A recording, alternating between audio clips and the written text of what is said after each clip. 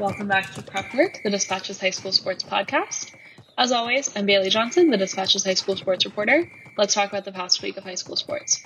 Wow, I just realized how many times I say high school sports in that intro, but it's what we're doing, so we'll go with it. We'll start talking a little bit about some football.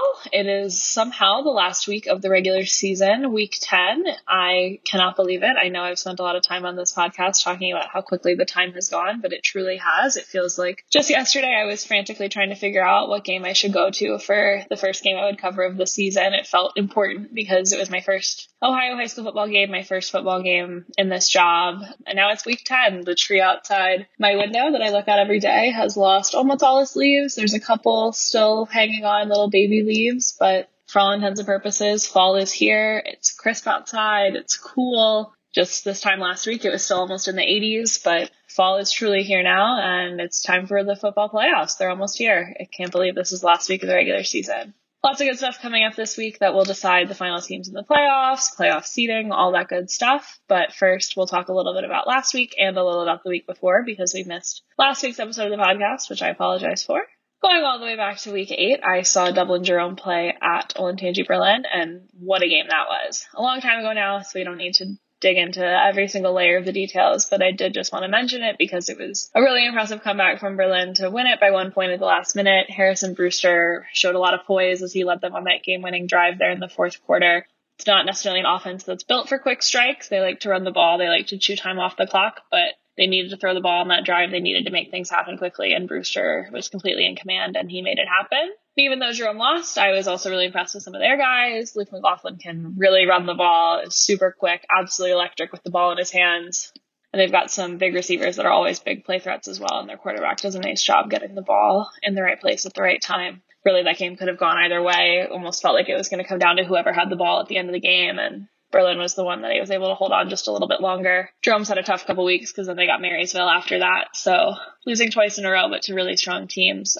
Hopefully they can get some momentum strung together for the playoffs because certainly there are some good guys on that team and a team that's capable of making a little bit of a run here. This past Friday night, week 9, I went to East to see them host Beechcroft. And even though it was pretty lopsided at the end, I was really pleased to see East hang in there for a while, especially given the situation that they were in. They don't have a lot of guys on that team. The sideline looks pretty thin when you're standing there, and they'd had the previous 3 weeks off with COVID issues. I think maybe 2 weeks was their own problem, and another week their opponent forced the cancellation of the game. So it's just tough to be in game shape in week 10 or in week 9, when you haven't played in 3 weeks and your opponent's been playing pretty much every week. I don't think Beechcroft has had a week off, or maybe they've just had one, not anything strung together like East has had to deal with. So it's just tough to be in the shape to hang in there, particularly on the offensive and defensive lines, and sort of grind through a game like that when you just get worn down throughout the game. But they kept it together for a half and were able to disrupt Beechcroft's offense really throughout the game, but particularly in the first half. It was nice to see that, and hopefully if they're able to squeeze into the playoffs, they can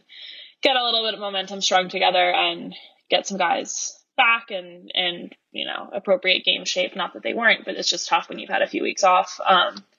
Ty Taylor and Ishmael Span Bowers are both legit players, really, really, really talented athletes, incredibly fun to watch.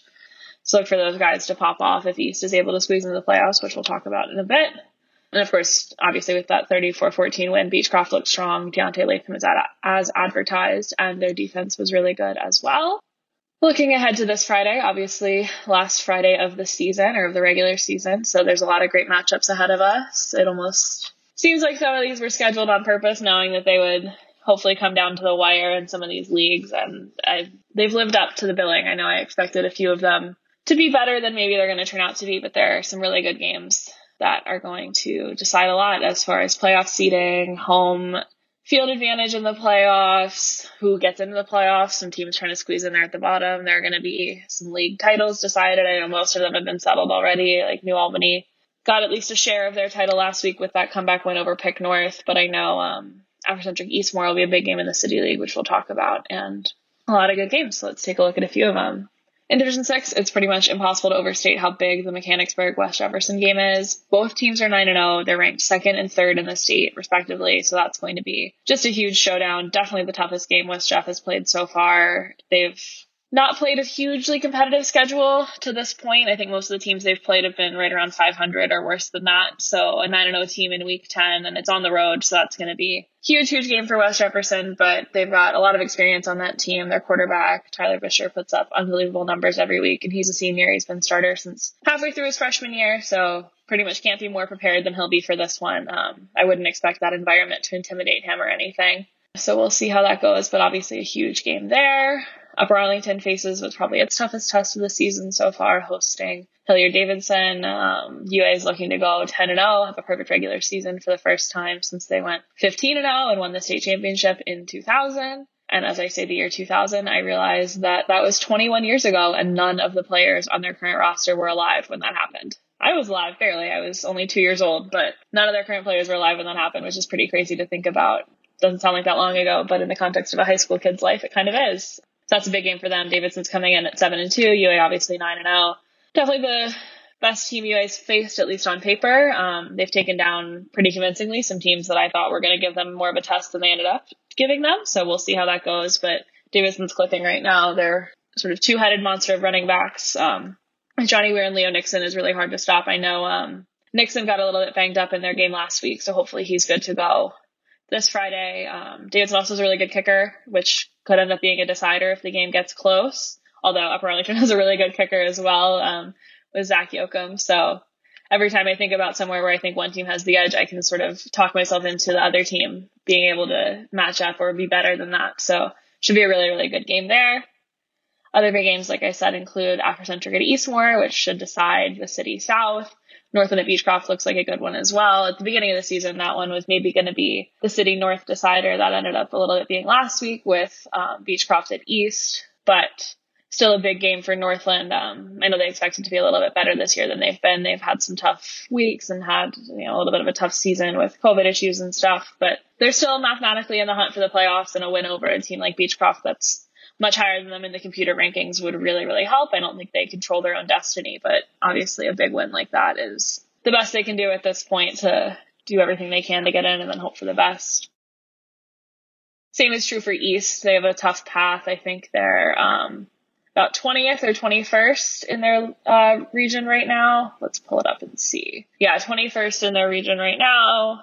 Looking at Joe Itel, whose rankings I would be lost without, especially because he now has his unofficial playoff status. And of course, he has all the disclaimers that it's very unofficial. But I think we all know that we can trust what he's got going on and can use it to guide our own views here. So yeah, it looks like sort of mathematically, if East wins and the teams above them lose, obviously they'll get in, which is how that math works. So hoping for some things to happen for them, some things to break their way to be able to squeeze in there. 5-team gap is a lot to make up, but we'll see what happens, and maybe they can get in, which I know would be exciting for them, especially after the little bit of a tougher stretch they've had the last few weeks. There are a bunch of other teams looking to go 10-0 or have a perfect regular season, like Marysville. Obviously, their week 1 game got canceled, but they could go 9-0. They've pretty much clinched the number 1 seed in their region, will be home throughout the playoffs, which is huge, especially with the environment they create up there. Delaware Hayes is looking to squeeze in at the bottom of that region. They're likely to control their own destiny, so says Joe Itel. So I think they get, can't remember if it's Westland or Westville Central. Let me check so I sound like I know what I'm talking about.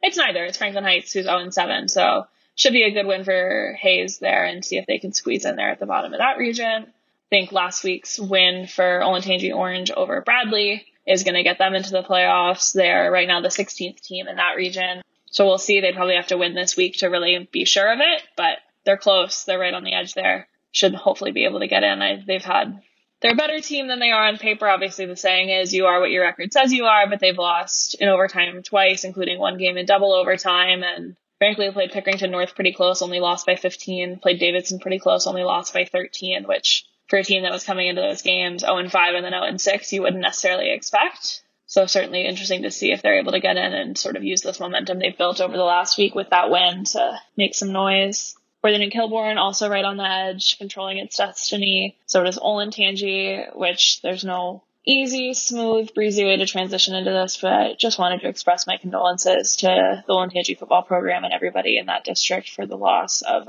Braden Marcus, who passed away over the weekend. Just devastating to see such a young life cut short. Really wishing them the best, and it would be very nice to see them get into the playoffs and be able to make a run sort of in his memory, because that is just it's an unimaginable tragedy, really, to lose someone that young, and really wishing all of them the best. And there's no easy way to transition out of that either, but we'll just sort of forge ahead here. Granville looking to go 9-0, have their perfect regular season. They've pretty much locked up the number 1 seed in their region. Bloom Carroll as well, looking to go 10-0. A lot of really, really strong teams from Central Ohio. I'll admit that when I came up here, I knew that Cincinnati and Cleveland were known for having their really high-end teams. And I knew a few of the teams' names from the Columbus area, but I don't know that I quite expected to have so many undefeated teams and so many strong top 10 in the state teams in this area. Thought it might be a little bit more of like a second tier thing with Cleveland and Cincinnati having more of the top tier teams, but I've been wrong about that, and I'll admit that I've been wrong about that. It's been really cool to see all the strong talent around here and all of the really, really high end teams. Yeah, like I mentioned in the Division 6 game, I'm just looking at the rankings right now, but that Division 6 game for West Jefferson against Mechanicsburg is going to be huge. Afrocentric is pretty much locked in the playoffs, but obviously a win over Eastmore would help them as well, because Eastmore is pretty highly ranked as well. New York Catholic ended up losing to Heath. I believe it was just this past week. So their chance at going 10-0 is done. Yeah, they lost to Heath last week. So they're no longer going to be able to go 10-0, but they can still go 9-1, which is obviously a really strong season nonetheless. And I believe with a win in that game, they would lock up the first seed in their region, which is obviously important. You get home field advantage throughout the playoffs, so lots to keep an eye on this week. A lot of stuff that's going to come down to the wire. Should be a super, super exciting Friday night. I know that I will be scoreboard watching around the state as I'm at my game. Hopefully I'll be at Upper Arlington keeping an eye on that game, but definitely keeping an eye on everything else happening around the state as well as things come down to the wire. And in the other fall sports, as football gears up for the postseason, every other fall sport is in the thick of their playoffs. Division 2 and 3 golf are done. They awarded the first state champions of the fall season over the weekend. Worthing and Christian Sam Evans won the individual title in Division 3 boys, so congratulations to him. Columbus School for Girls freshman Christina Ma, the younger sister of last year's Division 2 state champion Stephen Ma, placed 3rd overall in her first appearance at state. Very, very strong start to her career. Just a freshman. Really impressive from her. That's a lot of pressure to be having on your shoulders at 14 years old, and obviously she handled it well. And her brother also tied for 3rd at the Division 2 boys tournament. So good weekend all in all for the Ma family, and I know that D2 boys and girls were both at Ohio State playing on separate courses, so I'm hopeful that their parents got to see them both throughout the day being at the same facility, at least even if they were on different courses. So hopefully that was a good day for them. Soccer playoffs just started at the beginning of this week. It's Tuesday morning as I record this. I know they played Monday night. Tennis and golf Division 1 have state this weekend. Be on the lookout for our previews of those that I will be working on this afternoon. Volleyball and cross country are in the postseason as well. And I just saw yesterday that we're only like 2 weeks away from the start of basketball practice. So it's all going to start happening really quickly. And that'll do it for this week's episode of Prep Work. We'll be back soon to talk about the football playoffs, especially with the expansion to 16 teams per region. It's going to be interesting to see how those first round games go and what those matchups end up being. All the usual announcements apply at the end here. Make sure you're voting for Athlete of the Week. Voting closes at 4 p.m. on Friday. Make sure you follow me on Twitter at @BaileyAJohnson_, where I tweet mostly about high school sports and a good amount about the Blue Jackets and a little bit about Formula One. If you're into that, they're racing here in the States this week. So if you want to talk about Formula One with me, make sure you're following me on Twitter. I'm always happy to do that.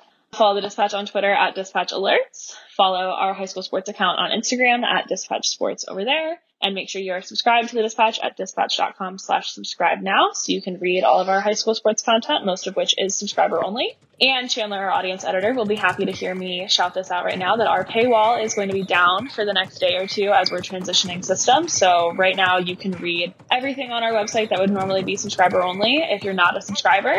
So make sure you check that out because hopefully that'll convince some of you guys who don't subscribe what you're missing out on and get you guys to subscribe. I believe right now we're running a deal as well. So you can find all of that information again at dispatch.com/subscribe now. Have a great week. We'll see you next time.